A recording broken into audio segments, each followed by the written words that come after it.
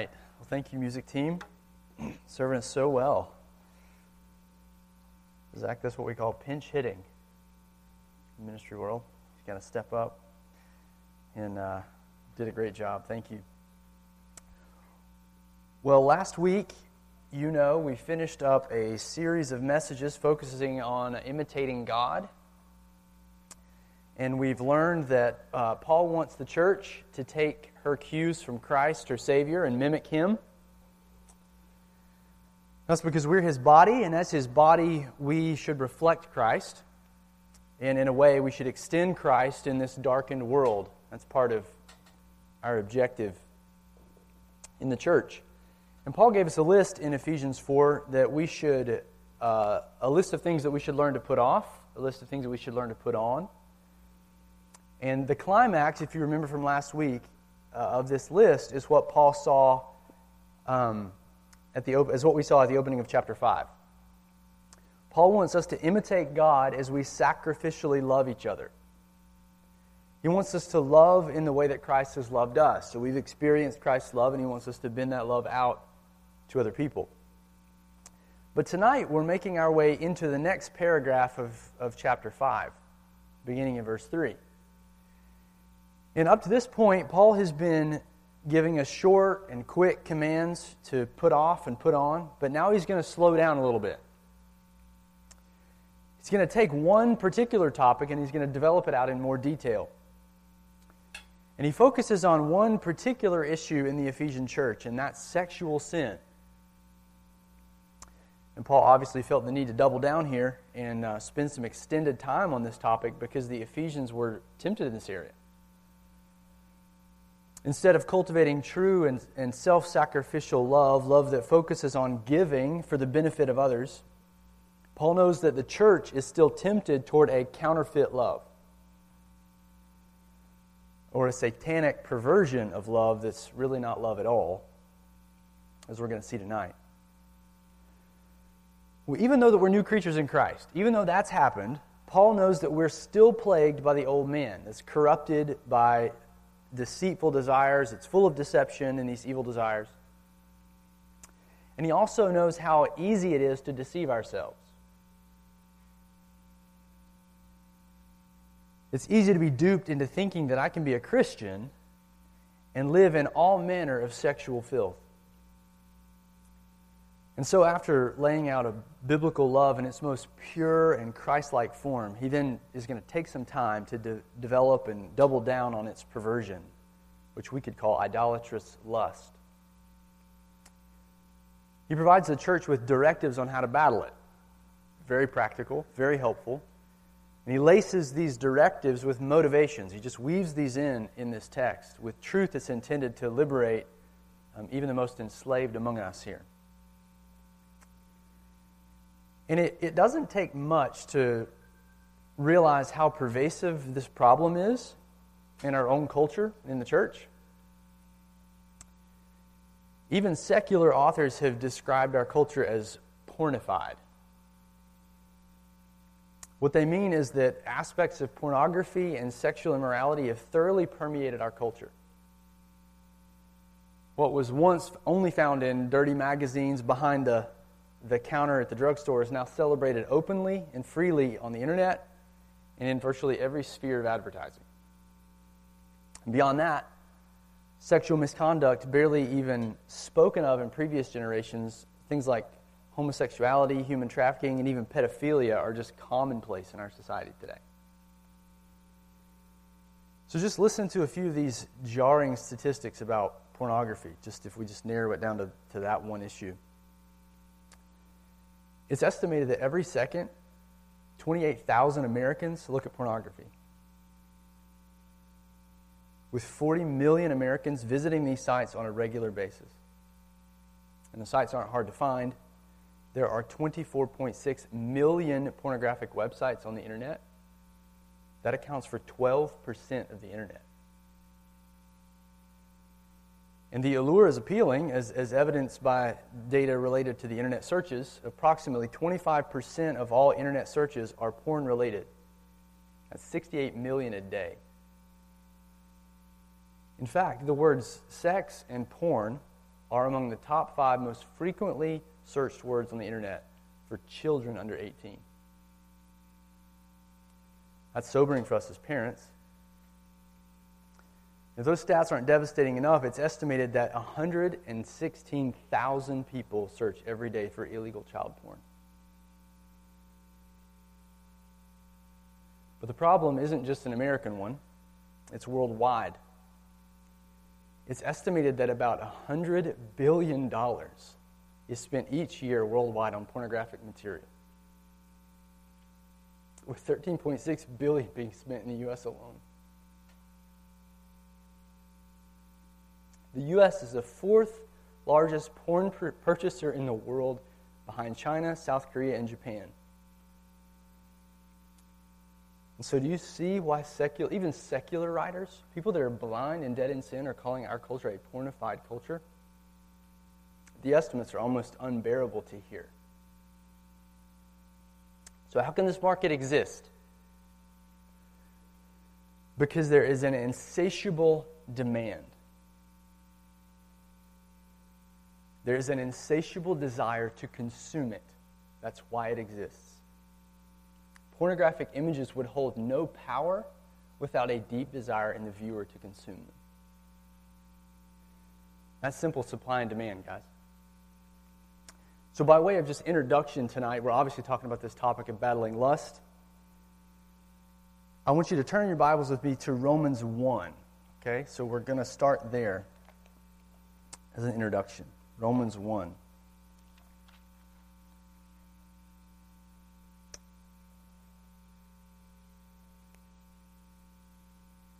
I want us just to take a minute and just unpack this demand for sexual immorality. And look at how the Scriptures frame this up for us and see, where does this come from? Look with me at Romans 1. We'll begin reading in verse 21. But we'll back up to verse 18 just to grab the context. He says, "For the wrath of God is revealed from heaven against all ungodliness and unrighteousness of men, who by their unrighteousness suppress the truth. For what can be known about God is plain to them, because God has shown it to them. For his invisible attributes, namely his eternal power and divine nature, have been clearly perceived ever since the creation of the world and the things that have been made. So they're without excuse." And now Paul's going to begin to give some commentary on what I think is sort of original sin, as it's sort of, even as it's sort of overlaid on humanity. Okay, so think about this original sin in the garden and then sort of overlay that on humanity. So he says, "For although they knew God, they did not honor him as God or give thanks to him, but they became futile in their thinking, and their foolish hearts were darkened. Claiming to be wise, they became fools and exchanged the glory of the immortal God for images resembling mortal man and birds and animals and creeping things. Therefore," because they did that, "God gave them up in the lusts of their hearts," so underline that phrase, "God gave them up in the lusts of their hearts to impurity, to dishonoring of their bodies among themselves." Now, why? So he's going to come back around and give us 2 fundamental reasons why this happened. Number 1, because they exchanged the truth about God for a lie. And number 2, because they worshipped and served the creature rather than the Creator, who is blessed forever. Amen. And then he goes on, "For this reason God gave them up to dishonorable passions, for their women exchanged natural relations for those who are contrary to nature, and the men likewise gave up natural relations with women and were consumed with passion for one another, men committing shameless acts with men and receiving in themselves the due penalty for their error." So all I want to do in this, but to set this up, is to show you in verse 24 and 25 that Paul says God gave up humanity in the lusts of our hearts to impurity. Verse 24. And why? How did that happen? Because we did 2 things. We exchanged the truth about God for a lie, and because we worshipped and served the creature rather than the Creator. So what this means is that we want to be sexually perverse because PowerPoint here. It's because we're deceived. We want to be sexually perverse because we're deceived, according to Romans 1:25. That means we don't know what's true. We think something is good for us or beneficial for us or pleasurable for us when it's actually death for us. So the fundamental problem is deception. Culture, in the church, in your heart, it's deception. And running parallel to that, another way to say it is the second thing Paul says. He gives sort of a parallel description of this. He tells us that we want to be sexually perverse because we are idolaters. We're idolaters. That means we're idolizing something. To be an idolater means you worship something other than God. You worship a false god. You pay homage to a satanic counterfeit god. So we have false worship and we're deceived. Those are the two fundamental reasons.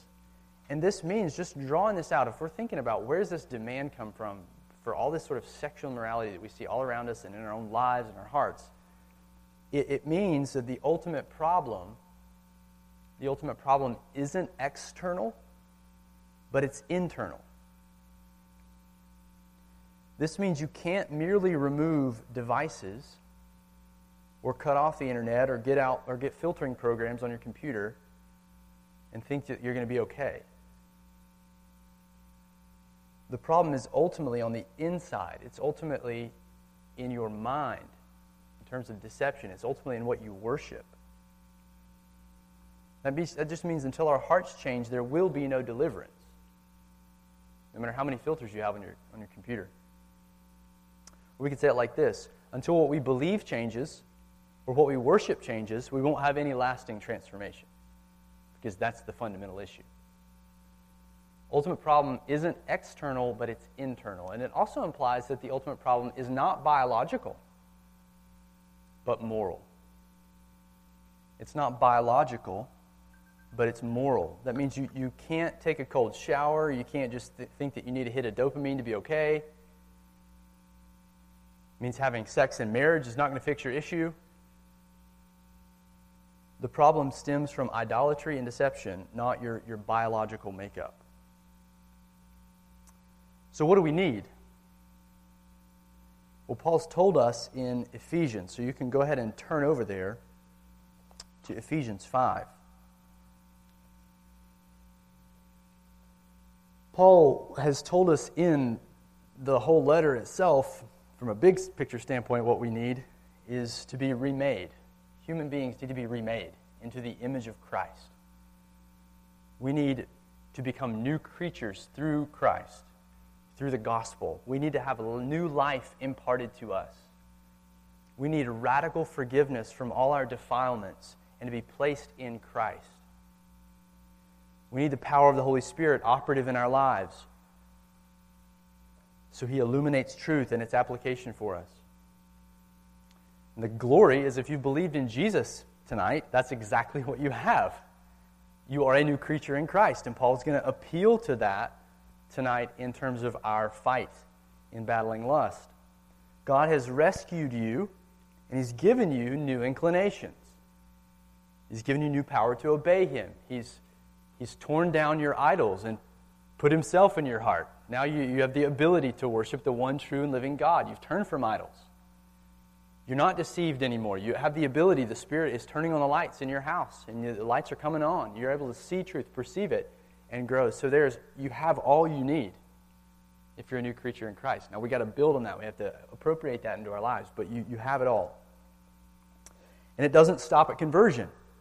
We also need this continued truth, like we just said, in community, in the church. We need the church, we need pastors, mature believers, faithful friends helping us learn to live by the truth. And we need this rock-solid biblical directives and motivations that we're going to see tonight in order to renew our minds, in order to dispel the lies and provide the path forward.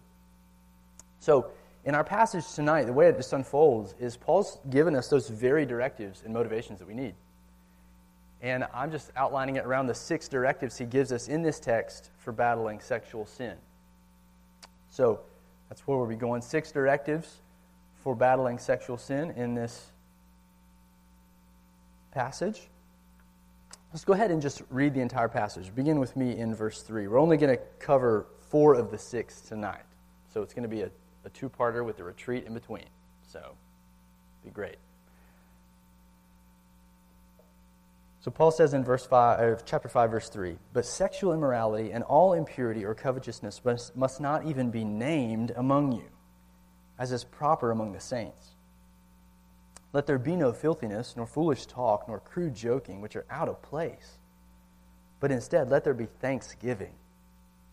For you may be sure of this, that everyone who is sexually immoral or impure, or who is covetous, that is, an idolater, has no inheritance in the kingdom of Christ and God. Let no one deceive you with empty words, for because of these things the wrath of God comes upon the sons of disobedience. Therefore, do not become partners with them. For at one time you were darkness, but now you are light in the Lord. Walk as children of light, for the fruit of light is found in all that is good and right and true. And try to discern what is pleasing to the Lord. Take no part in unfruitful works of darkness, but instead expose them. For it is shameful even to speak of the things that they do in secret. But when anything is exposed by the light, it becomes visible, for anything that becomes visible is light. Therefore it says, 'Awake, O sleeper, and arise from the dead, and Christ will shine on you.'" And he'll go on into the next passage, which is related, but that's the essential paragraph that we're going to be looking at for the next 2 sessions that we're together. So these are Paul's directives for battling sexual sin. We could have titled this Walking in the Light or Walking as Children of Light. But I want to focus in tonight on this battle against sexual sin in these first 4 of 6 directives. So the first thing that Paul says right out of the gate, one way we could summarize this, is that we need to raise the bar on sexual sin in the church. We need to raise the bar on sexual sin in the church. He says, chapter 5, verse 3, "But sexual immorality, all impurity or covetousness must not even be named among you, as is proper among the saints. Let there be no filthiness, nor foolish talk, nor crude joking, which are out of place." Out of place. So Paul gives a list of all kind of sexual sin. He gives behaviors, desires, speech even. And he says there shouldn't even be a hint of it in the church. In this church. In Boundless. Not a whiff of it. Pure on the inside and pure on the outside. Paul's saying that any form of sexual deviancy is totally antithetical to the church, who, by the way, he describes as saints, which means holy ones. Holy ones of God. Now, we immediately feel the impact of this directive, don't we? That this shouldn't even you smell like shouldn't smell anything like sexual sin in here. What just happened? Well, Paul set the bar where it needs to be, where it ought to be as God's church. That's because the Ephesians and every other believer is tempted to lower the bar, to make excuses for sexual sin, to be deceived about the evils of it, to treat it casually, to normalize it even in the church. But that's precisely Paul's point. It should be the furthest thing from normal in the church. We're going to come back to this point in just a minute. First, let's take a look at exactly what Paul is condemning in this verse. We've got to get our arms around this. We'll take them one by one. First, he talks about sexual immorality that shouldn't even be hinted at in the church. He starts this list with a broad term that is encompassing really any type of illicit sex. It means any type of sexual interaction that's outside of marriage.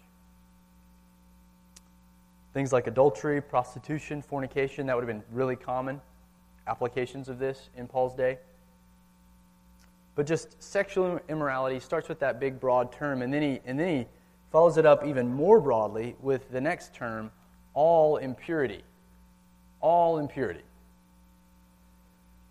And that just means absolutely anything that's filthy and dirty. Okay, it's sort of his catch-all phrase.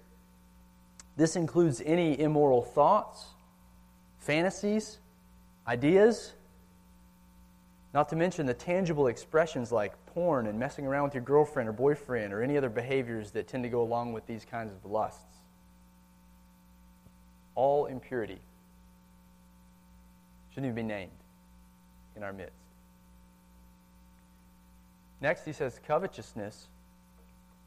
He hits one of the central taproots of sexual sin, which is this covetous desire. Well, what is that actually? Well, it's greed. It's another translation of the same word, greed. This is the insatiable desire that wants more than God has provided. That's what greed is. And in this context, it's manifested in sexual greed. This person assumes that others exist for his or her own gratification. The covetous person consumes selfishly. And so we're beginning to see how this is the furthest thing from Christ-like love that we covered last week. Because that kind of love gives of itself for the benefit of others. It lays its life down for the good of others. This kind of love is self-seeking. It's a consuming type of love. And just as an aside, I don't want you to miss where Paul's going here. He's going to continue through this discussion on purity, and he's going to jump into family relationships, and in particular, he's going to hit husbands. And husbands in particular, what they're called to do is to love their wives like Christ loved the church. And guess what Christ did? He gave himself up for her. So if we back this out, and you're a guy and you want to be a husband one day, and you can't quit looking at porn, the heart of what you're doing is you're cultivating a self-absorbed consumption of people and of women in particular. You're cultivating the satanic heart of a husband toward his wife. It's the very opposite of what Christ wants you to cultivate. So to think, man, I'll just get married one day and this will go away, you're still going to have that greedy, covetous heart. And you're going to take that into marriage, and then it's going to blow up in your marriage. Okay, so I just want to point that out right here, that this covetousness is the taproot. It's this consuming desire. So we've got to work on these things at the heart level. And I just want to make that quick connection because it's directly related to how husbands are going to be called in just a few verses to love their wives. So covetousness is at the taproot. He keeps going, though. That shouldn't even be named among us, but what else? He says filthiness in verse 4. He goes on to add a few more expressions to the list. He says filthiness is any form of indecent or shameful behavior. That's really the idea, is the shame side of this. These kinds of sexual sins are often done in secret due to the shame and embarrassment that they bring when it's publicized. And it's those kinds of things that are done in the dark, in secret, those things that you shirk away from exposing. That's what Paul's talking about here. Those are the filthiness or the shameful deeds that are done. He's saying, look, church shouldn't even be characterized by this in the slightest. He says foolish talk. Paul also condemns not just our actions and our attitudes, but also our sexually charged speech. Foolish talk is just the way the ESV translates this phrase, but it has the idea in the context of like base speech or like a gutter mouth. Somebody who speaks with obscenities that are particularly sexual in nature. It's just kind of that crude, base humor and just obscenities. It's just foolishness, foolish talk. And he also says crude joking. Crude joking. He rounds this list out by condemning even our coarse joking. Now, I think if we were to sit down with Paul and just interact with him, we would see this is a man full of joy. He can tell a good joke. and he's easy to be around. So he's not condemning laughter and having a good time. What he is condemning are things like sexual innuendos. He's condemning the person who takes anything, no matter how innocent it is, and turns it into a sexual joke. And Paul forbids this here because it's wrong, but it also, and you know this, we know this from experience, it leads so quickly down a wrong path, right? It leads us down the path to more sexual filth. And I think what it does is it trivializes one of God's most precious gifts to his people in the marriage relationship. So instead of coarsely joking about it, we should hold it in the highest esteem, this sexual interaction in marriage. It's a beautiful, sweet gift from God. We shouldn't joke about it. And Paul's point here is that none of this is appropriate in the church. That's what it means when he says it shouldn't even be named among you. It doesn't fit you as the church. It doesn't match with the nature of the bride of Christ. Now, it used to characterize us before we knew God, before we had the Spirit, before we understood what's true and what's good and beautiful and noble and joyful, yeah. Back when we were satanic and perverted by our nature.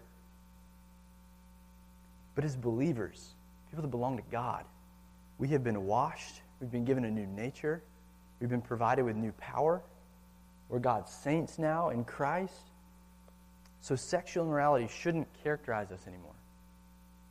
And that's what Paul means when he says twice in this text that it's not fitting for the church, or that these things are out of place for the church. So Paul's raising this bar, but he's not just hammering us here, because this is incredibly hopeful for us. How? How is it hopeful? Well, Paul's not out of touch with reality. What he's commanding here is actually possible. It's very possible, and in fact, it's the norm of every true, genuine believer. God is able to transform you. He's able to renew your mind. He's able to teach you to put to death these sin patterns so that there really won't be a hint of sexual immorality in your life. He's able to do that. And he does that. You're not going to be forever free from every temptation of lust. You're not going to be free from that because we understand the old man is perpetually around, influencing us. We're perpetually deceived, but in a very real way, in a very tangible way, in a very measurable way, God intends to liberate you through his truth so that this can be true of you. Paul's not just trying to bury you, Christian.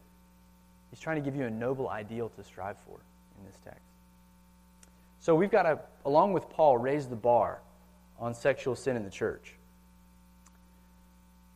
That's Paul's first directive, but he doesn't stop here. Something needs to replace sexual sin, and it might surprise you. And Paul's second directive says that we should replace lust with contented thanksgiving. Lust has got to be replaced. It shouldn't characterize us, but what should characterize us, what should be the pattern of our lives, is thanksgiving that springs from a contented soul.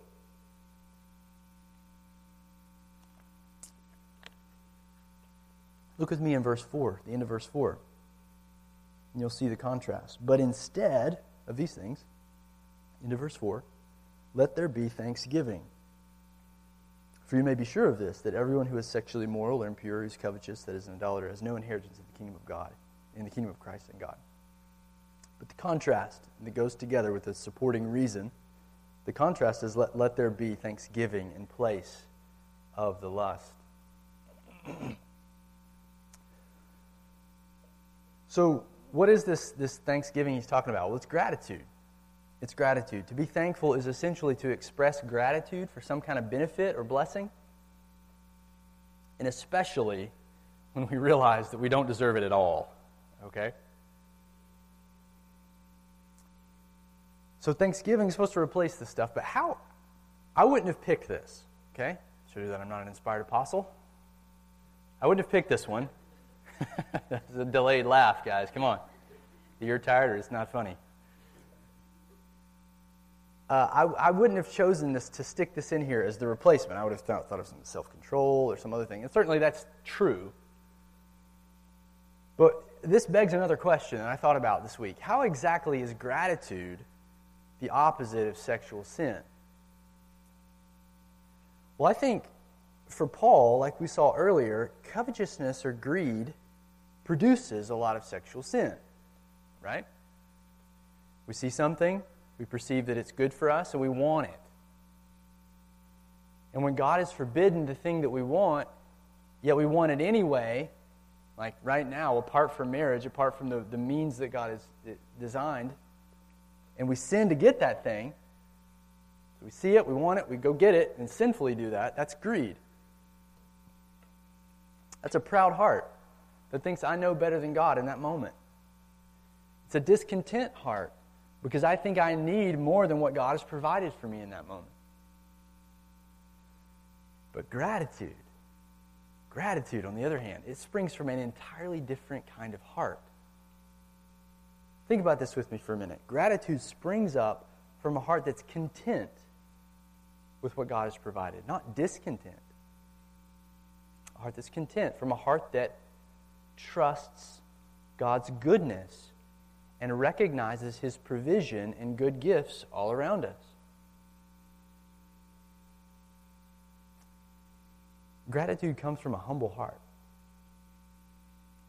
A heart that recognizes we don't deserve anything from God given our high-handed rebellion against Him. One author says it like this. He says, thankfulness is the opposite of lust because the thankful heart has stopped prowling around for everything it doesn't have and is overwhelmed with appreciation for all the good things it already possesses. It's well stated. The thankfulness is the opposite of lust because the thankful heart has stopped prowling around for everything it doesn't have and is overwhelmed with appreciation for all the good things it already possesses. It's from a book called Finally Free by Heath Lambert. I would definitely recommend that as a resource. Finally Free, Heath Lambert. I got lots of them in my office. We could say this a little differently and just sort of summarize it, kind of going back to the Romans 1 passage a bit, connecting those dots. Gratitude springs up from a worshipful heart. Thanksgiving is at the heart of what it means to worship God, not to worship yourself. And in fact, I was kind of meditating even this afternoon on some of these connections in Romans 1. You don't have to turn back there, but I just want to read something for you out of that. Just another connection here that, like, man, maybe I need to read Scripture a little more closely. Connect these dots. He says in verse 21 of Romans 1, "For although they knew God, they did not honor Him as God or give thanks to Him,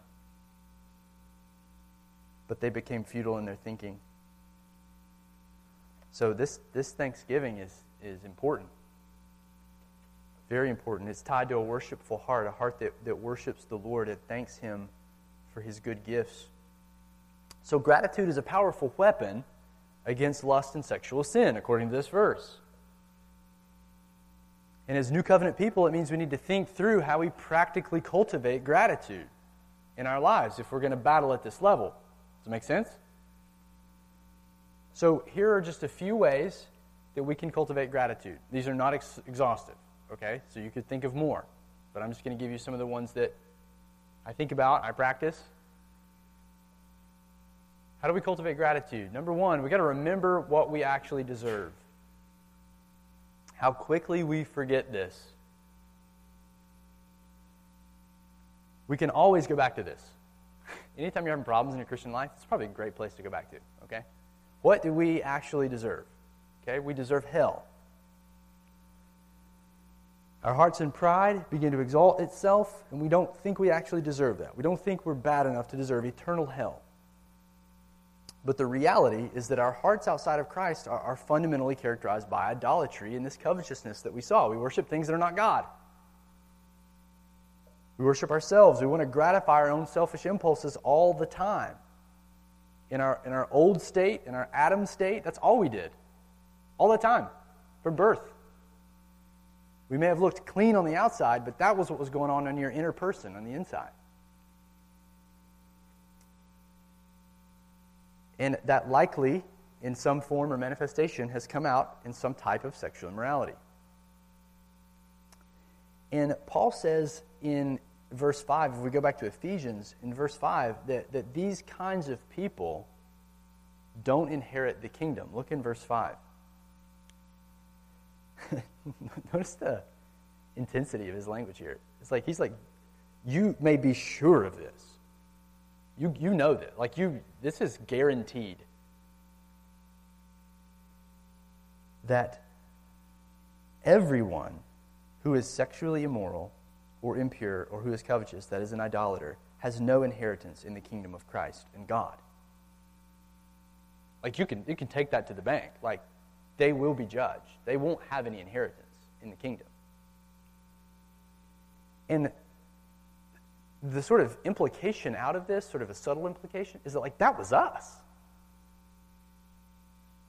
We deserved that. We don't deserve any share in the kingdom that God has now given us in Christ. You flip back to Ephesians 1, all those blessings, the benefits package that we've been given. That's all in Christ, through Christ, because of Christ. Nothing that we did earned that. In fact, like we've said before, we were the terrorists against God's kingdom. And He has liberated us and given us the most unfathomable blessing, sitting at His right hand as His sons and daughters.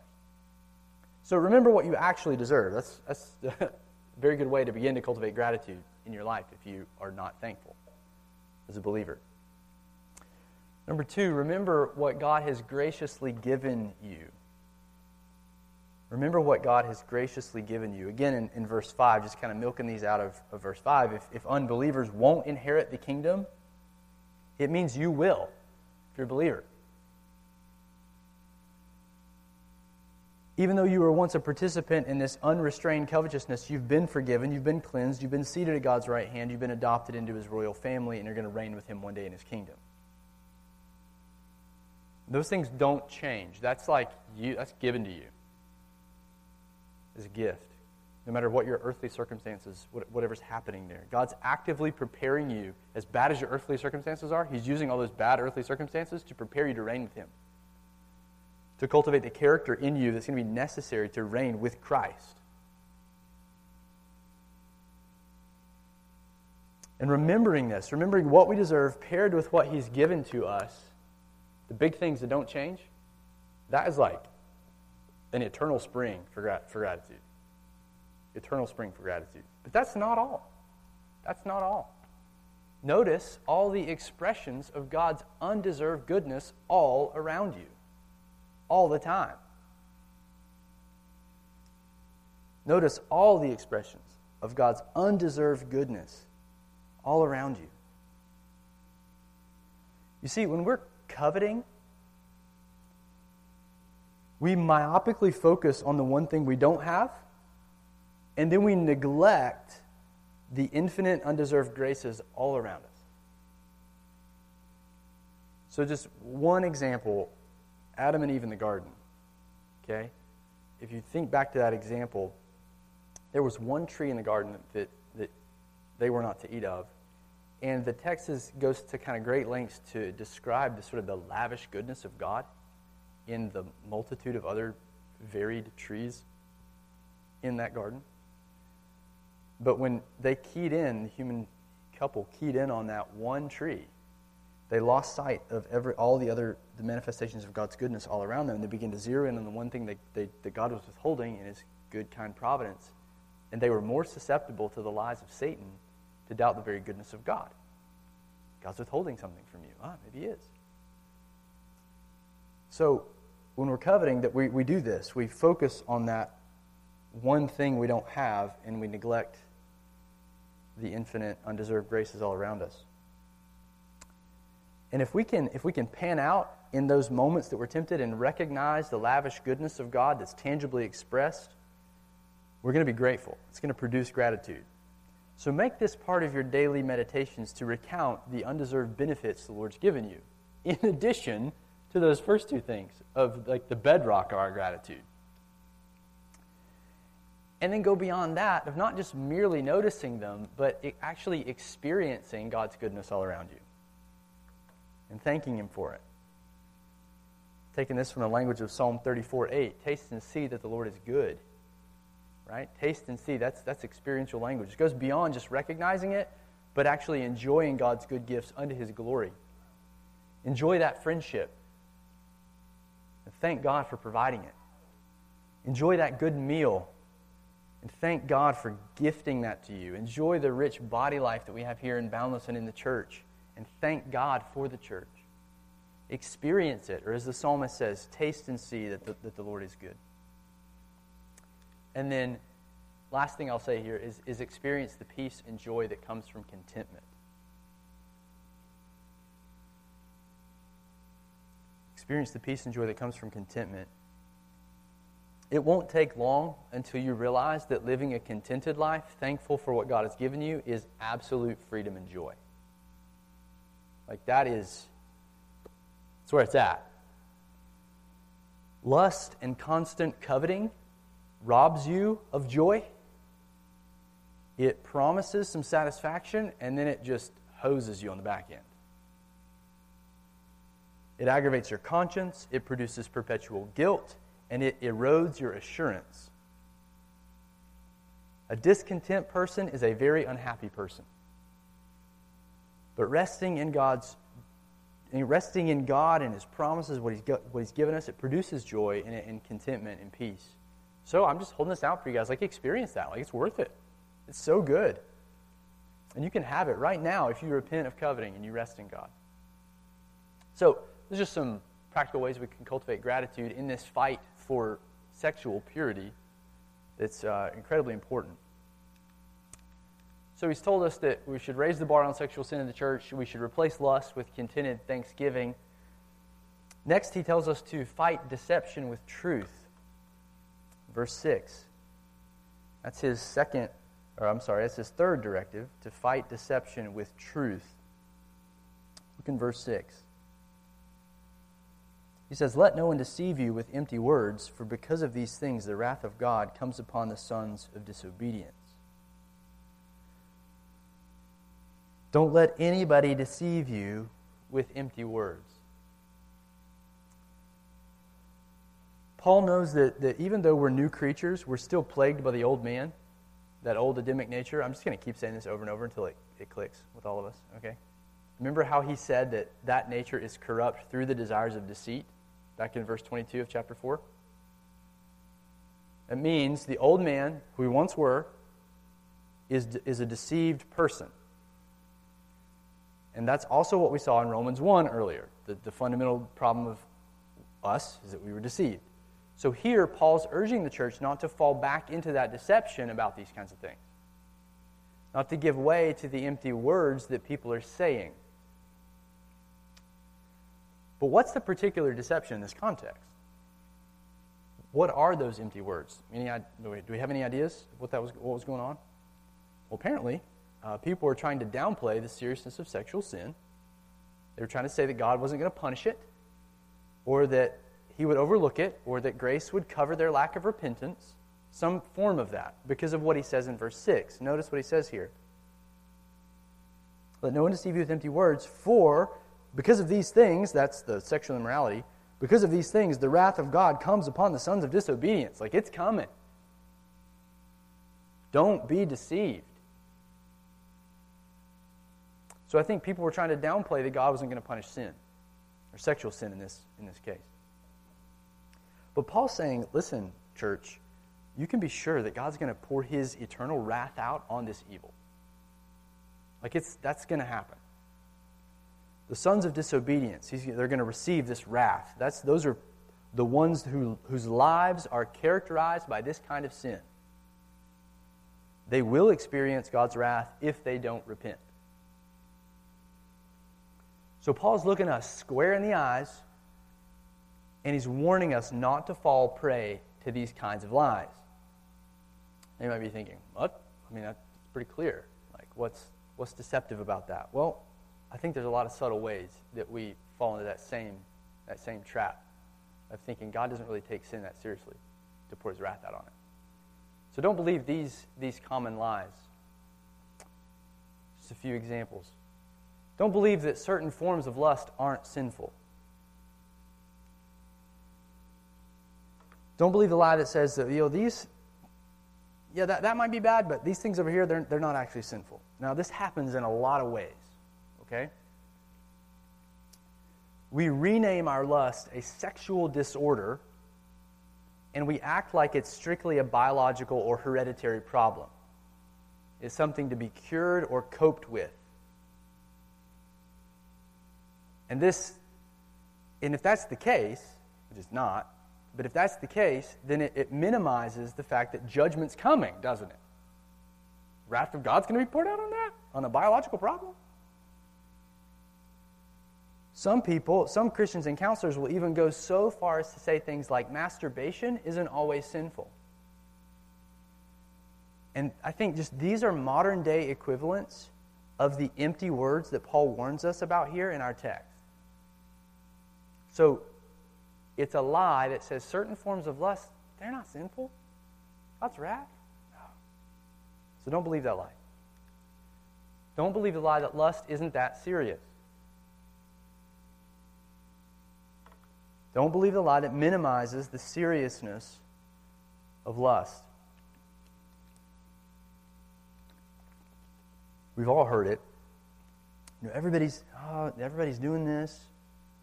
So just cut yourself some slack here, the whole dorm's looking at this stuff. So, we're in this together, just grace covers that, it's okay. It's not that bad. Lust isn't that serious. Wrath of God's not really going to come on that, is it? Yeah, that's a lie. So don't believe the lie that minimizes the seriousness of lust. If people are doing that in your life, run from them. Don't believe the lie that you're not actually responsible for lust. The lie that says it's not your fault.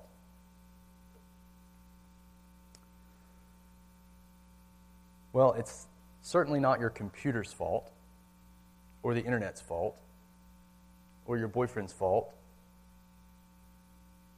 It's not the result of some repressed childhood experience that happened to you, or, of course, there's circumstantial factors to our sin, but they're not the cause.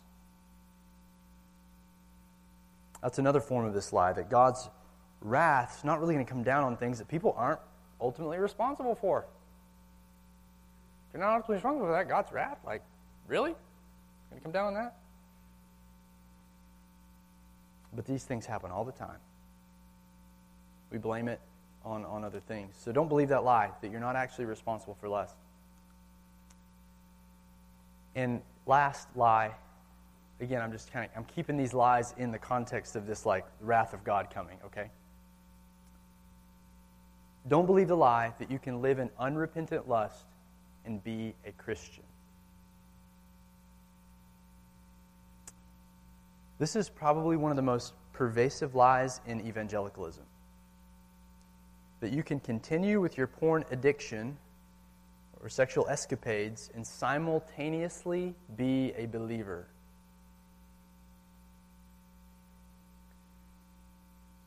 They say you can run headlong into sin without any restraint of your lust and simply assume that grace covers your sin. Think about what's actually said here. Put it in Old Testament terms. You can worship Molech and Yahweh at the same time. Simultaneously. Well, that's not true. You know that. Paul said earlier that a covetous person, someone whose life is characterized by coveting and greed, that person's an idolater. It's getting back to our worship problem. That means they're worshiping a false god. They're enslaved to their desires, and they must have them at all costs. Instead of looking to God, they always look to sex to provide what they need in the moment. Instead of loving God, they're in love with sex. It feels like you can't exist without it, that you'll die without it. That's the language of worship.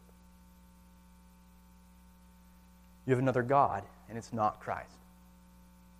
Something else is ruling your life. Something else is calling the shots. So if that's you, let this text rattle you. Let it cause you to begin to see clearly, to begin repenting truly, to begin trusting God, to begin walking in a new life. Don't miss this. If this is you, eternal wrath is certainly coming for you if you do not reject this lie. But truth is here, and it's right here, and it's at your door. There's so much hope for you. There's so much love for you in Christ, even at this moment. Christ himself absorbs all this wrath, this described here, for his people, for prior porn users. So will you trust him now? So Paul warns us not to be deceived as the church. Will we struggle with lust? Yes. Will we be fighting against it until the day we die? Yes. That's what it means to be battling the old man and putting him off. But the fundamental difference between a believer, between us and a false believer, a fake believer, someone who's pretending, is that we see our sin, we're humbled by it, we confess it to God, we ask for his help, we trust in Christ, and we continue to battle to renew our minds. Will growth be hard and slow and at times imperceptible? Yes. Will it at times feel like you're enslaved to it again? Yes. But if you zoom out, you will see the fundamental difference between a believer and someone who is pretending is that there's a spirit-wrought humility in the soul that is broken and trembles at God's word. And this brings us to the final directive for tonight. We'll just be really, really quick on this one.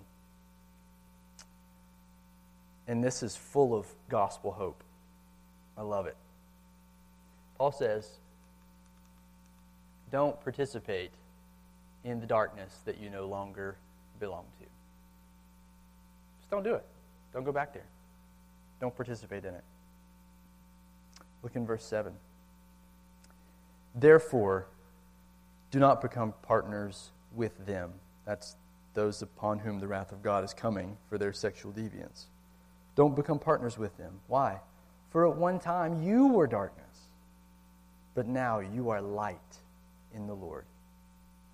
And for next week, walk as children of light. So he's saying, essentially in that first instruction, don't participate in the darkness that you no longer belong to. It's sort of a summary of everything he said up to this point. Like, therefore, he's going to draw in an inference. Therefore, don't participate with it.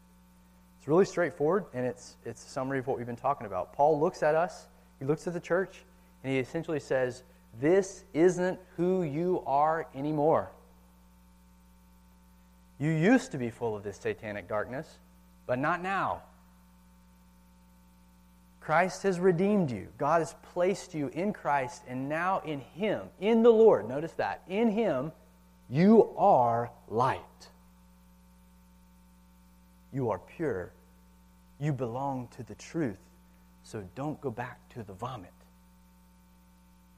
Don't participate with those that will experience God's wrath. Can you imagine that? Can you imagine? Like, you're not part of that group, and you're there looking at porn on the day of Christ's return, and he consumes those folks, and you are delivered. Can you imagine the shame in your salvation in that moment? That you are participating in the very thing that sent them to eternal damnation. That's the idea. That's not you. You're not going to receive that. So don't participate in it anymore. There's better things for you. And we're going to get into that next week. The better things, the proactive pursuit of Christ-likeness in this arena of purity.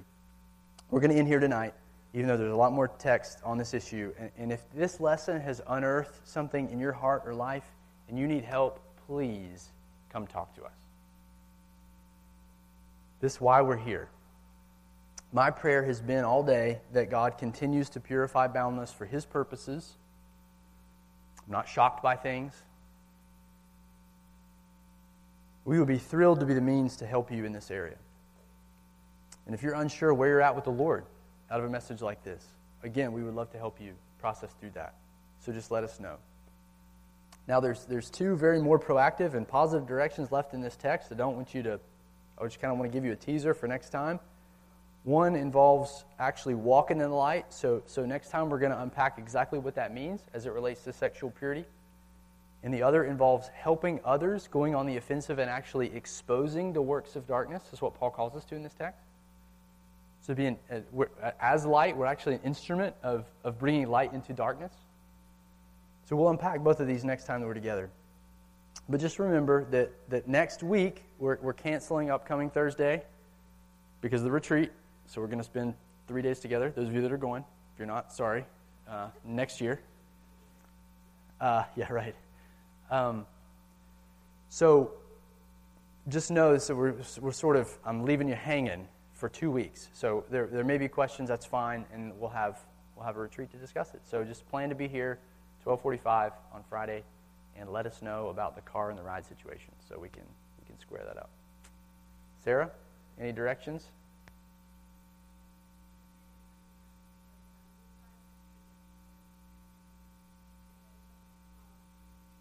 And it's a nacho bar. Wow, talk about gratitude and God's good gifts. Go enjoy the nachos. All right, let's pray. Father, we are humbled. We're humbled to be loved by you. Lord, I know before Christ I was full of sexual deviancy in my heart. I was reminded of that this week. And yet, that didn't stop you from coming. We loved our sin, and you came and died for us when we were your enemies. And you redeemed us and washed us and have set us apart. And Lord, forgive us as we flirt with that, as we go back to those things. I pray that you would use your word to motivate us to be children of light, like you are going to tell us next time, and that you would teach us to walk in the light. We pray it in Christ's name. Amen. All right. Go enjoy some nachos.